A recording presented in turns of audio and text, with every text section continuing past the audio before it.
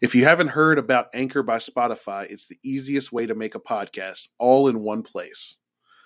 They have tools that allow you to record and edit your podcast right from your phone or computer. When hosting on Anchor, you can distribute your podcast on listening platforms like Spotify, Apple Podcast, and more. It's everything you need to make a podcast. And best of all, Anchor is totally free.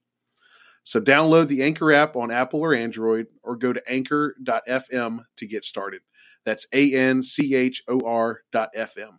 Now back to the good part.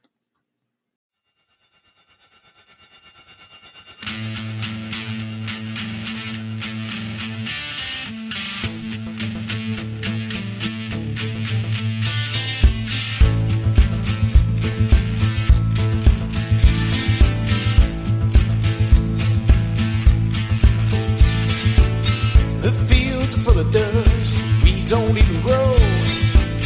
I spend my morning just cleaning shit off the old scarecrow. This house is falling down, the base bellies are broken out. It could rain for a month or more, but still be stuck in a drought. Hello, miles of land, and I'd hold out for the rookie. But I burned the wood pile. Welcome back to the Boundary Corner podcast. Along with Brian Siegler, this is Curtis Wilson. What's going on, man? It's episode 3, man. How you been? Oh, good, man. Good. Weekend treated me nice. Got to make some barbecue and enjoyed that. Sent some over to my pops in the new place. So it was a good time. What about you? We wrapped up basketball season. Played some baseball with the kids in the neighborhood. Getting ready for that in about a month here. So nice, relaxing weekend. Plus, the weather Sunday was gorgeous. Saturday was freezing, man. And, watched some hoops, a little bit of golf. But overall, great weekend. And speaking of this weekend, we had the combine going on. Oh, yep. Brian, have you just looked at what the next 60 days hold as sports fans? Man, you got to give me the rundown because right now we're still in that, it's not football season, even though we got the XFL right now. So you got to give me the rundown and see what we got to look forward to. All right. So we just had the combine, right? Yep. Which we're going to talk with Dalton Key in a few minutes on that. All right. Starting in a couple weeks, you get the conference tournaments, basketball tournaments. There we go. All over the place. Then the madness starts. Hurleys, exactly. I'm the golf nerd. The players in the Masters are on the forefront. We got opening day in baseball. One of the best days of the year right there. Great day of the year. We got spring football happening. Hokies start on the 21st. Spring games are happening. Spring game is going to be tape delayed and on television this year. Which is awesome because I know you're going to be out of town. I don't know if I'm going to stay up to 10:30 and watch it, but just knowing we can see the team play, it's going to be awesome. Definitely will maybe get some eyes on how the new alignments and stuff on defense, who's playing, who's not. And then we're going to cap it off in the 60 days with the NFL draft, so kind of football season begins again. So the next 60 days, anybody telling you, oh, there's really nothing on, there's nothing sports to do. No, there's so much. So, head out to your favorite bar, watch the tournaments. If you get a chance, we're probably not going to be able to go down to Blacksburg. Spring game is one of the best experiences that you can go to. It's so cool. It's so cool. Just getting to see the players up close, getting to talk to them for a little bit after the game, getting to see all the alumni and the old faces come back into town and cut it up a little bit. It's nothing but a good time. It is, and it's worth it if you're a Virginia Tech fan and you have that day available. If it's just you and a buddy, do that. If you can take the family and kids, take it. Hit downtown up, do a little tailgating, go into the stadium. It's free. And then get on the field afterwards. And like Brian said, the program really pushes the players to kind of stay around. When we went, 5 years ago now? Yeah. 2015. I mean, we met Sam, Adonis, all these guys who were stars on the team, and then Edmonds brothers. The Edmonds brothers, all three of them. Should post that picture. Yeah, because Trey came back for the game. Exactly. It's just an experience worth going to. And these other sporting events, watch them, enjoy them. It's a lot of fun. But the first thing that really kicked us off was the Combine. And, man, our boy Dalton, Rambo. He tore it up. Absolutely did. Had a great showing. To me, his tape doesn't lie. He is a football player. I think what he did for himself is probably solidified that he's going to get drafted. He definitely solidified he's going to get drafted, and he made a push to say, I might be able to get taken at the back end of day 2 if the right fit is there. And I think that's something that we didn't really think was even going to be a possibility going into it, just because of his skill set being a little more niche. But I think putting all those measurables together, I think maybe you caught some eyes of some of those teams that may say, hey, we might want to take a chance on this guy, even in the 3rd round or something like that, if the the timing is right. Yeah. Well, let me do this. For those who, if you haven't seen it on Twitter or went to the NFL comments site, I'm going to do a quick rundown of what he did. 21 reps in the bench, which I think was 4th. 4.7, 140, which was 3rd. Correct me if I'm wrong, Vine. His worst event was the vertical leap at 34 inches. I think he was like 9th or 10th. 3-cone, 7.07.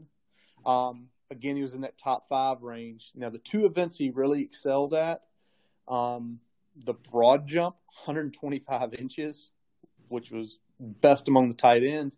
Yep. And the one for me where it showed elite in all forms, because he is on the first 2 pages, top of the 20-yard shuttle at 4.19 seconds. Brian, real quick, kind of explain for a tight end having that elite shuttle time, what it says to coaches, like that, because he's in there with some wideouts and stuff where it's kind of like, whoa. Well, you talk about being able to change directions. It's going to come in handy on if there's some sort of scramble drill when the quarterback's in trouble, being able to change directions real quick and get to a spot, get open. It's going to be handy on those angle routes that you had talked about in episode 2.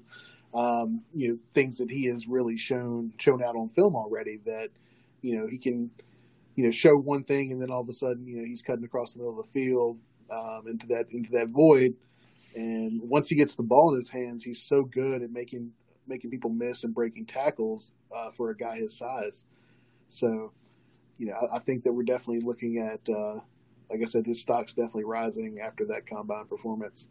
And talking about the shuttle, but also talking about the broad jump. I mean, there's a lot of, when we think about blocking from a tight end position, the explosiveness for the broad jump, a lot of that is tied to, the explosiveness at the point of contact when you block. So, those things definitely show that he's got that explosiveness and ability to, like we've talked about, finish blocks and be able to, make really good contact at the point of attack. Absolutely. So really interested to see, I guess it'll be about a month here, his pro day down at Virginia Tech. And then kind of see where he gets interviewed. The combine, everybody can interview you, but it's those sort of second ones where teams might fly you out because it's like, we need to know more. I'm going to be interested to see how that happens for him over the next 2 months here. I think Curtis wants a trip to Santa Clara. I don't know. Yes. Well, I mean, I looked at Kyle Juszczyk. I'm a 49ers fan. I'm Hokie Nation. And he is similar numbers to Juszczyk. Now, Juszczyk was a fullback in college where Dalton was more of a, tight end H-back. But some of the stuff he does, I can see it translating to us, but we don't know. Brian, did you catch the Brock Hardhat series? I did. What'd you think, man? Love the production. Again, let's let's get the personalities out there.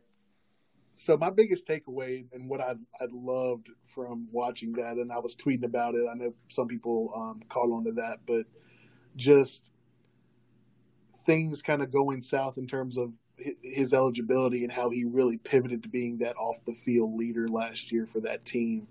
And that's what really stuck with me doing all that, because that's hard when you're used to playing and you're used to being the guy that is out there in the alpha role and showing it on the field and showing it on game day, and all of a sudden you have to take a new role. The fact that he was able to blossom into that so fast and gain all the respect from guys in the locker room, right out the gate, that says something about his character and says something about his ability to lead. And the fact that we're going to start getting some of that on the field this year, it's got me hyped. Agreed. And something else that I want to say about Brock. Me and Brian luckily had an interaction with him at the Pitt game. After the game was over, we sort of walked down behind the Virginia Tech bench, just kind of sat there, dapping up guys, me and him chit-chatting, looking around. And Brock is, if you can remember, Brian, he was probably, 10 or 12 feet on the field. So maybe even further, and actually probably past us in terms of a field of view. And me and Brian screamed. We called out free Brock Hoffman. And he stops and he gives us the thing, and he stops again, and he came over. He took his time to walk all the way over. We sort of said, hey, good luck next year. We're glad you're here. He dapped us up, gave us a couple minutes talks, and then walked in. But when you have something like that, where he could have just did the fist bump and did that made our day. Him walking over and talking to us at Kids Special, that loop is going to be nasty, because I think his mentality, you saw I think it was Silas, right?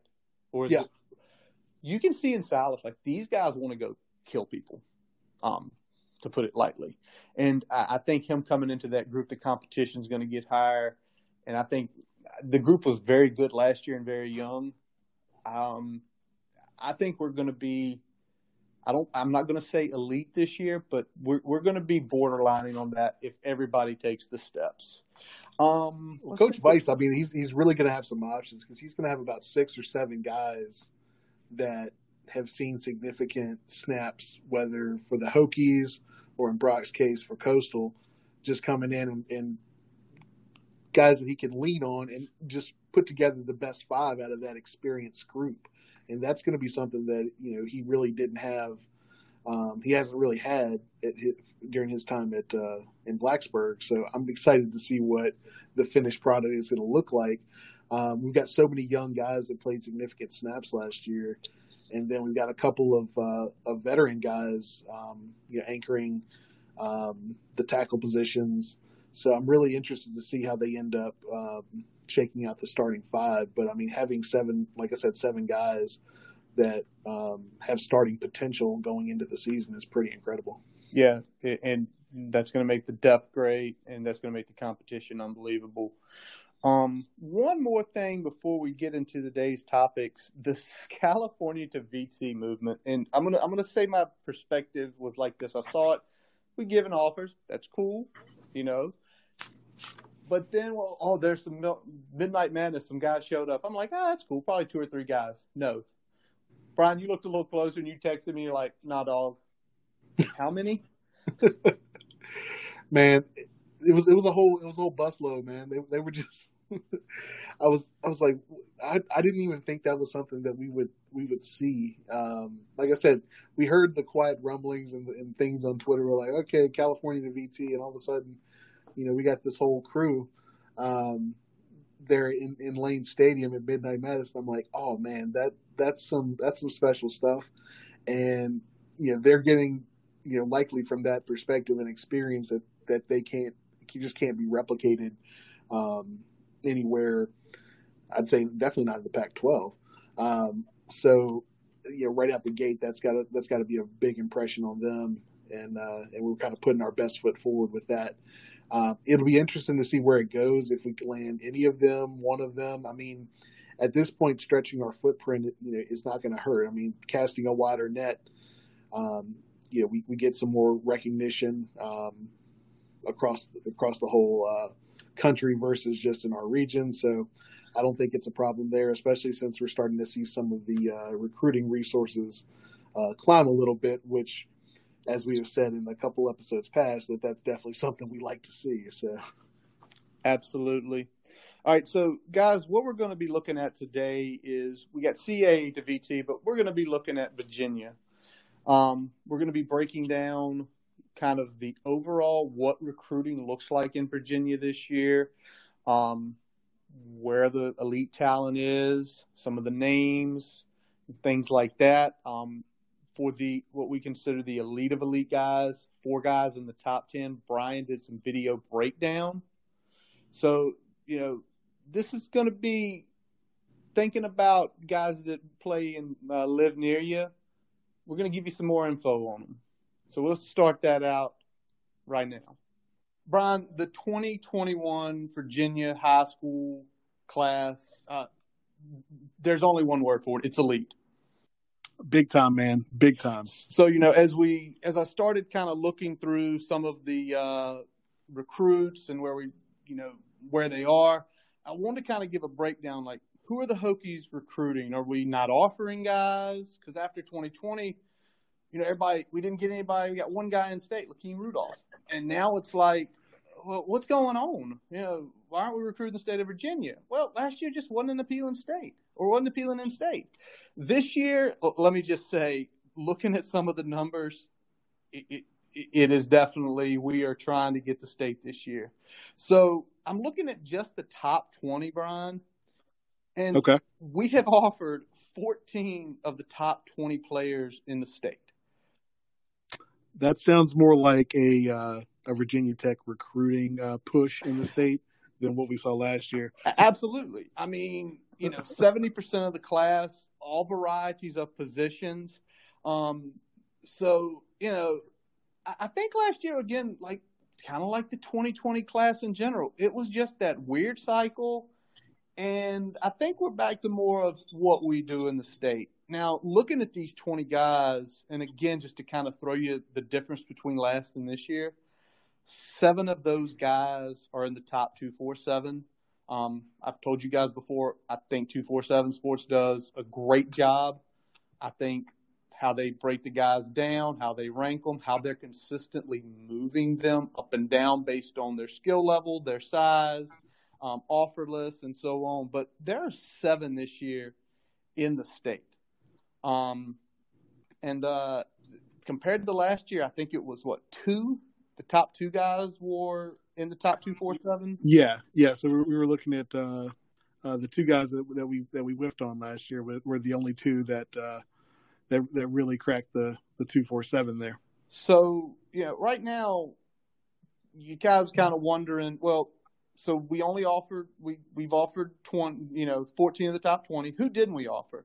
And want to give you their names, positions, and where they are, just so you maybe get an idea. Is it a position we're already committed on, or are there bigger dogs out there as we look into this further? The first guy I'm going to look at is Trenton Atkins. He is out of Clintwood, VA, Ridgewood High School, a 6'1", 195 athlete. I'm just looking at that body frame type, and that tells me probably wide out or defensive back. Doesn't give the full breakdown. Next guy is James Gillespie, 6'2", 300 pounds defensive tackle out of Woodbridge. Body type seems there, not offered yet. Again, there are things probably behind the scenes we don't know. We don't know their grades. We don't know the fit, but not offered yet. Another one, Trayvon Green, 6'7", 367-pound offensive tackle out of Colonial Heights Life Christian Academy. I would say just looking at his size, not seeing any tape, he sounds like more of a motor grader type offensive lineman. As you know, Brian, from looking at a lot of the tape, we're not looking for the huge lineman to push the pile. We're looking more athletic guys. Next couple guys, Nate Evans, 6'1", 175, again listed as an athlete out of Cox, down in VB. He's already committed to Tennessee. I don't have his commitment date, so my apologies for not having the research there. But again, you see that fit. You think defensive back, wide receiver. And Jay Wolfert, 6'1", 200-pound dual threat quarterback out of Richmond Benedictine. already committed to UVA. So out of the 6 guys that are in the top 20, 2 of them have committed. A couple of them are athletes at positions that, as Brian, you can see what's on the board this year, we might have already thrown a number of offers out. What do you think? I think the big thing is the number of offers we already thrown out at those positions and combine that with fit. I mean, I think that's going to be the biggest thing as far as those guys that we didn't offer, particularly some of the defensive backs.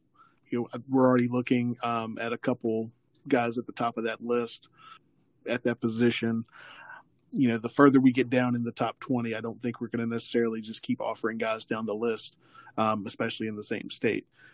And then the quarterback that's at UVA, regardless of that situation, you know, we had a very early commitment from D there, so I don't think that's really any comparison there. And I think we got the better end of that exchange, so I'm not concerned about that at all. Nope. So yeah, I think we're looking at probably a combination of fit, maybe some personality things that just don't quite mesh, and obviously guys that we have maybe already made offers to that are a little bit further up the totem pole for us in terms of what we want to do. Yeah, and you say what we want to do because and again, I've looked further than the top 20 in VA. There are some guys 20 to 30 range. The biggest one is Jalen Stroman, Greg Stroman's brother. He's offered. You know, are there guys in that 20 to 30 range in the Virginia that maybe fit what we want to do, and we've offered them versus the guys in the top 20? Maybe per our coach's eyes, these guys fit better. And big time with Stroman there. I'll say with Stroman, because when we're talking about what we're trying to do, you know, we have really started to hang our hat on, at least at the skill position, versatile players. Whether it's guys that can play, you know, whip and rover, where it's guys that can play corner, safety. I mean, we're looking at trying to get more versatile on defense. When we look at offense, we're looking at guys that can play, you know, do stuff in the jet sweep, do stuff from the wing, but also split out wide and just run your traditional route tree. So I think the versatility is what we've really been hanging our hat on from a skill position perspective. And so I think some of that's trickling down into some of how we're recruiting some of these players. Oh, absolutely. And I think you're 100% right on that. The other thing I looked at, Brian, you know, we as a state, everybody likes to beat their chest, right? 757, oh, yeah. Nova, us here in the 804. We're the best part. And this year, you look at the top 20 guys, and it's crazy how this breaks down. But you're looking at, of the top 20, 7 are from the 757, 6 are from the 804, 6 are from Nova, and 1 is from the southwestern part of the state. So what this tells me, we all like to beat our chests about where we live and the kids that play there. But what this tells me is the state of Virginia is a well-balanced state. There are talented guys in every corridor, and leave no stone unturned. And as we've seen through, you know, kind of the offer list, they're not. They have offered guys in every sector. So does that shock you in any way, Brian, from coaching in the high school ranks, or this is what Virginia is? We are a very well-balanced state. And it's gotten more so, I'd say, in probably the last decade or so. In the last decade or so, I've really seen Nova and the 804 really step up their game relative to what used to be going on with 757. Now, the 75s, I don't think there's been any drop-off in 757. I just think that those other regions have started to catch up a little bit, and they're really giving 757 a run for their money. And so I think that's what you're seeing, is that there's a lot more balance across the state, as you said, in this prospect game now. And I think some of that's just coming from the 804 and Nova catching up on some of the things that the 757 was doing 10, 15 years ago. And I think they're starting to do that in the 804 and starting to do that in Nova now, and it's really paid some dividends. Yeah, 100%. And also the guys who are coming back, you think Lauren Johnson over at Highland Springs. You think about the Lewis guy going down to Varina. There are guys who have played at different levels that are coming back to the 804. And they're going back to the 757. There are guys up in Nova, great coaches. But you're right, Brian. it has kind of trickled. And I think that's good for Virginia Tech as a program, because if it's all over the place, there's no one hotbed. So for us, it's get the guys you want from those particular areas. Now, I'm going to say this. I said at the beginning, elite. You want to hear how elite, Brian? About Let's go for the it. top 3 players in the state. So the top 3 players in the state are as follows. They are Tristan Lee, the offensive tackle up out of Nova. He got a huge bump recently. He is the number 4 offensive tackle in the country. In the country, not in the state, in the entire country. And I know, Brian, you're going to do some breakdown in a little while on these guys, but let me just more elite part of this class. Oh, yeah. Travion Henderson down at Hopewell. This guy's the number 2 running back, not in the state, in the country. In the country. And that's per 247. Rivals put Henderson at 1 a couple days ago. So, Again, elite. And clearly the top dog, number 1 in the state, number 1 cornerback in the country, number 6 overall in the country. The Joker, Tony Grimes, number 1 in the country. Dude, all 3 of these guys are top 20 in the country. In the country. Literally, what that is saying is for any of these 3 guys, if you get them, it's almost perspective of day 1, they're going to come in and play. Oh, yeah. In a high capacity. So, Brian, now there's one other guy, too, and I just saw this a few minutes ago. You know Naquan Brown's now the number 10 defensive end in the country? That's crazy, man. That's crazy. So we talked about it earlier, in one of our podcasts. Last year wasn't a great year for the state. This year, elite of elite. And what we're going to move to here is Brian has actually looked, the 4 guys I just mentioned, Brian has actually looked at the tape and done a little scouting report. So we're going to move on to that next. All right, Brian, let's start with Naquan Brown, Ocean Lakes, VV, 6'3", 205 defensive end. What'd you see on his tape? All right, so the biggest thing I'm seeing about Naquan Brown, we're looking at an elite edge rusher. He can get off the ball, and he can beat you with speed over the edge. He's really strong relative to his weight, actually. I saw him take on a number of double teams on tape. Never seemed to get overpowered on those, even giving up a bunch of weight. The biggest thing that I liked was when looking at running game, especially when he was on the backside, is that he was really good at getting flat and fast in rush pursuit from the backside. So he was able to walk down a bunch of plays going away from him because of his pursuit angle, because of getting a really good read at the snap of the football. So piggybacking on that, he diagnoses plays quickly, he attacks, and he trusts his instincts. He did a really good job of knocking the offensive lineman's hands down on pass plays. Plays fast but disciplined. He's going to need some weight probably to be an every down player at the Power 5 level. But I think out the gate, you could probably see him as an immediate contributor on special teams and probably some select packages on defense. All right. Now, when you're talking about the hands and stuff, so you feel technique-wise, football IQ-wise, he's there? Yeah. So he's definitely a guy that knows both knows his technique, but also has really good instincts and is able to put that technique into practice and plays really fast. All right, well, let me ask this, because the weight is the concern. 205, you don't see any guys at the D1 level play at that weight. July is a big camp time, so that's about 5 months from now. Where would you want to see his weight be at come July when he comes to maybe the Tech camp or some of the other, since he's a more of elite prospect, going to the Under Armour camps, going to the Rivals camps? What would you like to see his weight at in 4 to 5 months? I'd definitely like to see him at least put on 10 pounds in that time. if he can get up to the 215, maybe even 220 range, I think we're looking at, moving in the right direction. Especially considering he hasn't been in a college weight program yet. And that, once he gets to Blacksburg, we'll be good to probably put on another 10 pounds at least over what is being done now. But I think if he can get at least 10 more on him, before he comes in, that would go a long way to helping his prospects as far as getting on the field year one. Understood.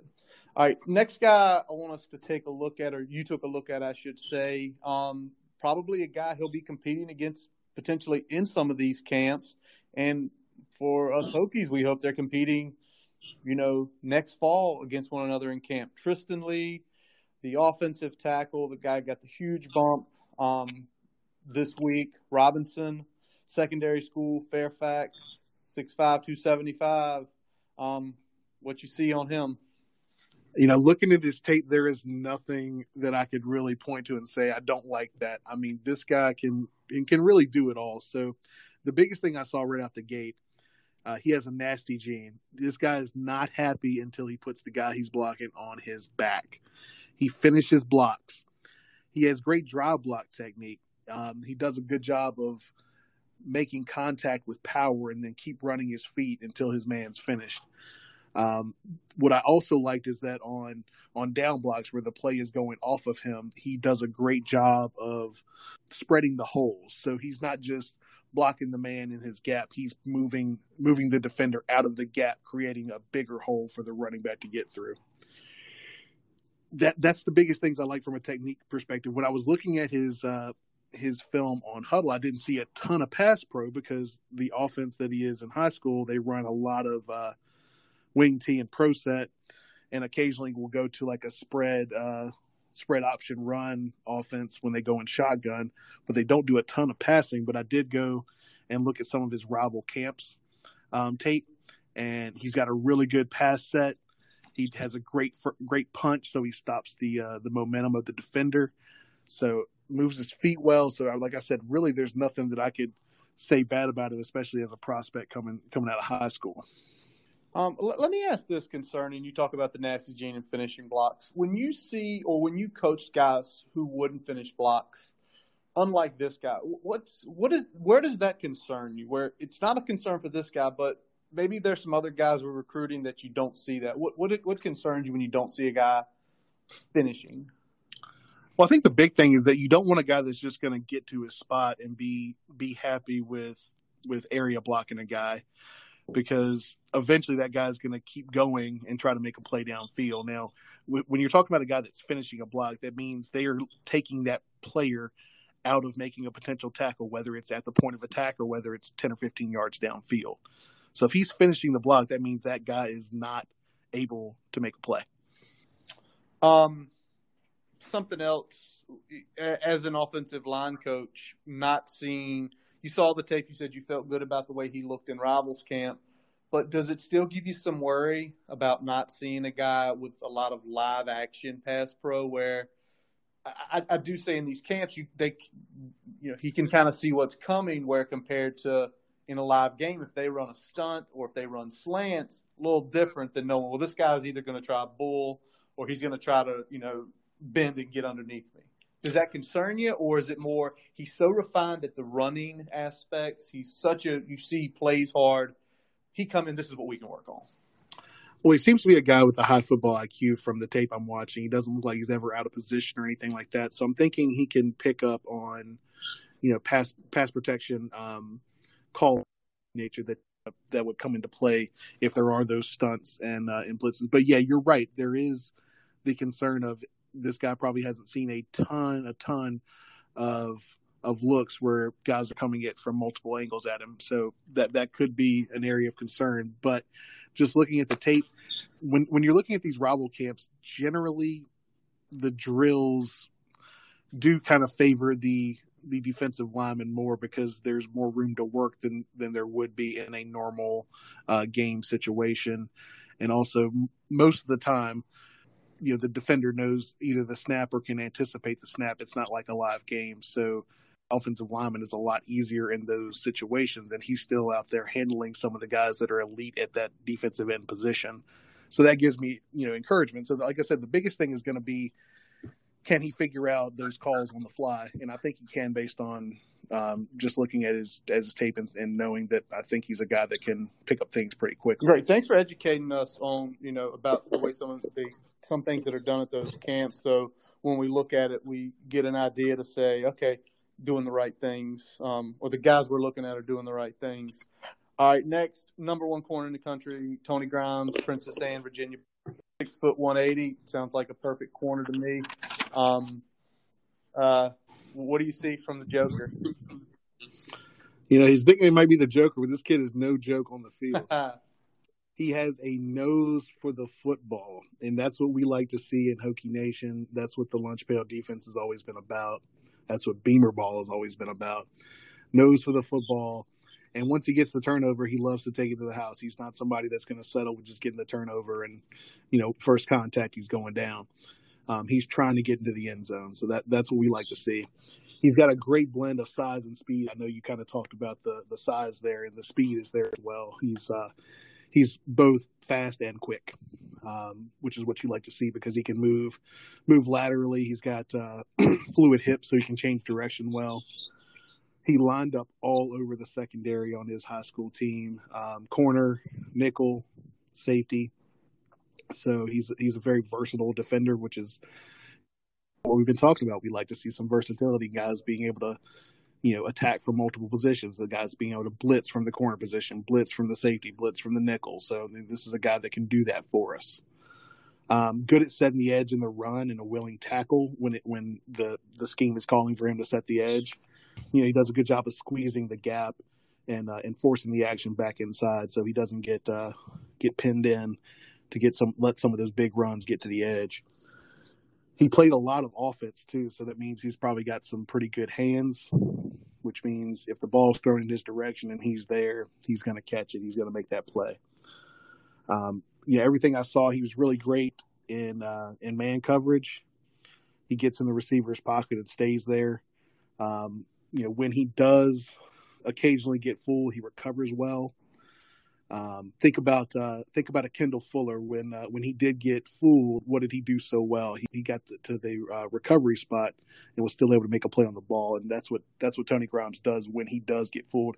But again, from what I'm seeing on tape, that's a very rare occasion as well. So nothing but good things about him, and I think we're going to see some really, really incredible play from him, whether we end up landing or he goes somewhere else. All right, where do you want him to play if he commits to Virginia Tech? He's definitely a corner. Okay. Maybe eventually a boundary corner. Ha. Hey. All right, but you see from him day one, if whether it be Jermaine Waller or Caleb Farley, I think one of those guys will be there next year. I don't think both, but you see him coming in, competing ASAP with the respective other side of the corner. He's that good. He's that technically sound. He's that much of an elite player where, similar to Kendall Fuller, Brandon Faison coming in, freshman, playing right away and contributing right away. He's too good not to have him on the field a good majority of the snaps on defense. It's awesome to hear. You're probably going to be doing yourself a disservice not getting him out there. That's great to hear. All right, let's go with the last guy on your list, Brian. Trevion Henderson down at Hopewell in the 804, 5'11", 195. Is he every offensive lineman's dream to block for? Yeah, he's the guy that patient at the point of attack and reads his blocks well. So he's not just going in there, whatever his aiming point is, sticking it in there. And sometimes, as an offensive lineman, things change at the snap of the ball, and he does a very good job of changing with that, going with the blocks, reading those blocks, and then just exploding through the hole once it opens up. He's got home run speed once he's at the second level, which is what we like to see. We like to hit those long plays. We like to make some big plays on offense. He's great at making people miss. So he runs through arm tackles, and he's good at turning nothing into something, which I think is sometimes important for us, especially with the scheme that we have. There's going to occasionally be penetration, and he does a good job of making people miss and, finding the lane or the alley, even when, that point of attack gets shut down. Great at change direction and accelerating. He was also used in the slot a lot for his high school. So, I think you're going to see a guy that has the ability to do, swing passes, screens, run a wheel route, things like that. He's a guy that definitely is used to catching the ball. He also ran some of the wildcat formations for them in goal line situations or short yardage situations. So he's comfortable, with the ball in his hands at the snap as well. There wasn't a ton of highlights showing, straight up the gut run. So I'm not sure how he is kind of on those inside zones in between, the outside shoulder of the guard through, into the center. They mostly were running some outside zone and sweeps and things of that nature. So he did run more inside when he was doing the wildcat stuff on the short yardage. So in those aspects, he can run, up in those A gaps and get the job done. But I did see a ton of that when they were running their more traditional offensive sets. All right, let me ask this. With him working in the slot is something that we can use to our advantage in recruiting, talking about the jet sweeps. I mean, is that something to say, Trevion, you come here, you're going to get the carries from the backfield, but we're going to give you an opportunity here your first year too. You're going to be our slot. You're going to be one of our slot guys taking some of those sweeps. And we've talked about a couple times when those sweeps are blocked correctly, a guy with home run speed, good night. Exactly. And I like the points you make there, because I think that's going to be something where if we're not in a situation where we can say, hey, we can guarantee you're going to be our number 1A back, but you're definitely going to get some carries. You're going to be at least have a featured role of the offense, even if it's not something that is that 1A role. So I think that's going to be key in terms of trying to get him to stay home. I see. So Brian, can we land all four of these guys? I think we can. I think we have the potential to do that. Now, we are getting some major run on, especially on Grimes and on Henderson. Clemson's making a big push at Henderson, and Georgia's down there is pushing really hard for Tony. So those are going to be our two biggest opponents for the top two guys there. I think we've got a really, really good chance at Naquan Brown and Tristan Lee. I think those are the guys that I feel really comfortable with us being able to close the deal on. How important is it to getting the first domino to fall, to landing all four, getting one of these guys to commit, let's say, between now and the middle of summer? How big would that be to landing all four? I think that would go a long way, because it would build on what the kind of that momentum that we got when Demetrius committed. Yeah. We would start seeing some of that tidal wave start pushing in our direction, and people start saying it's not just a one-off. We've got all these big names are starting to say, "Hey, I want to go to Blacksburg and make something special happen this year." Now I'll throw this one at you, man. Do you think if we land at least two of these guys, is that good enough? No, it shouldn't be good enough. Landing two shouldn't be good enough. All four should be the target. These are four guys in state that we've recruited what it appears to be very well so far. Each position, let's just kind of go through each position. Always need edge rushers, right? Oh, absolutely. You don't have enough of them. Yeah. Tristan Lee, he's an offensive tackle, and some people say, well, that's our strength. We have a lot of really good players there. One of those really good players is Christian Darrisaw. Christian Darrisaw has another season like he did his first two. He will not be around 2021. He will be in the NFL. I agree. Tony Grimes, it's a similar situation for Tony. If Jermaine and Caleb continue their trend, one, if not both of those guys will be in the NFL next year. And there it is. You want to start, here's your prime opportunity. In Trevion Henderson, we don't have a 1A back. Even this year, we're looking at Herbert and probably King. Herbert's gone after next year. So the playing time is there. I don't see this as a situation where we're so loaded at any of these 4 positions that should be on the table. Landing 4 should be the target, and I'll probably be dissatisfied if we land just 2. Okay. And okay, that's fair. Can I throw a little factoid at you though? Go for it.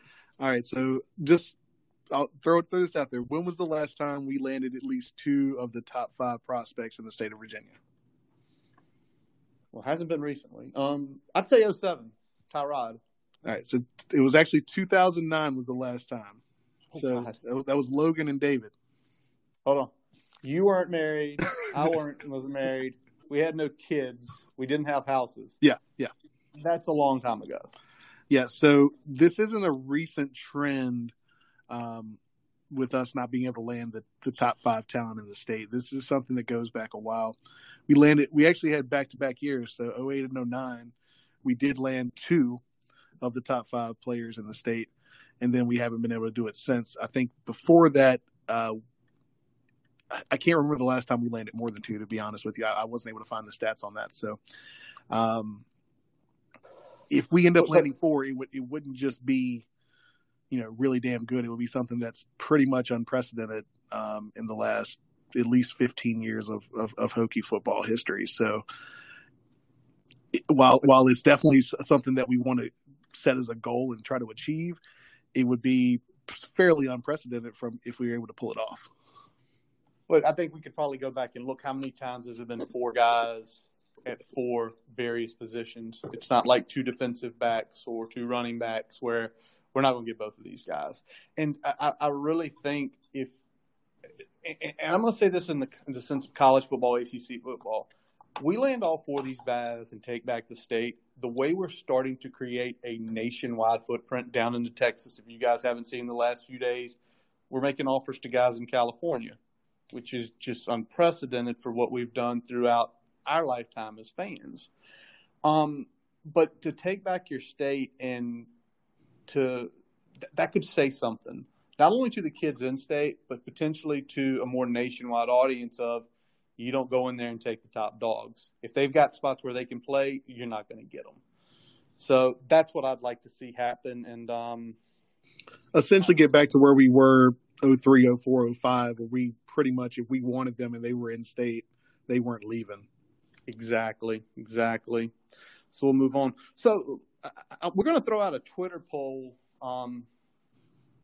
And the question is going to be, because of all the elite talent high school-wise in the state of Virginia this year, are you more likely to go see a high school football game where one of these guys are playing? And not just the guys we discussed, but there are guys all over the state. So respond to us. Tell us where. Tell us who you look forward to seeing on that. Well, that's going to wrap up this episode of the Boundary Corner podcast. We'll let our buddy Jason Long play us out. We always ask you guys, check him out on Spotify and Apple Music. My name is Curtis Wilson. I'm Brian Siegler. Thank you guys for listening. Follow us on Twitter, Facebook. And as always, let's go. Hokies!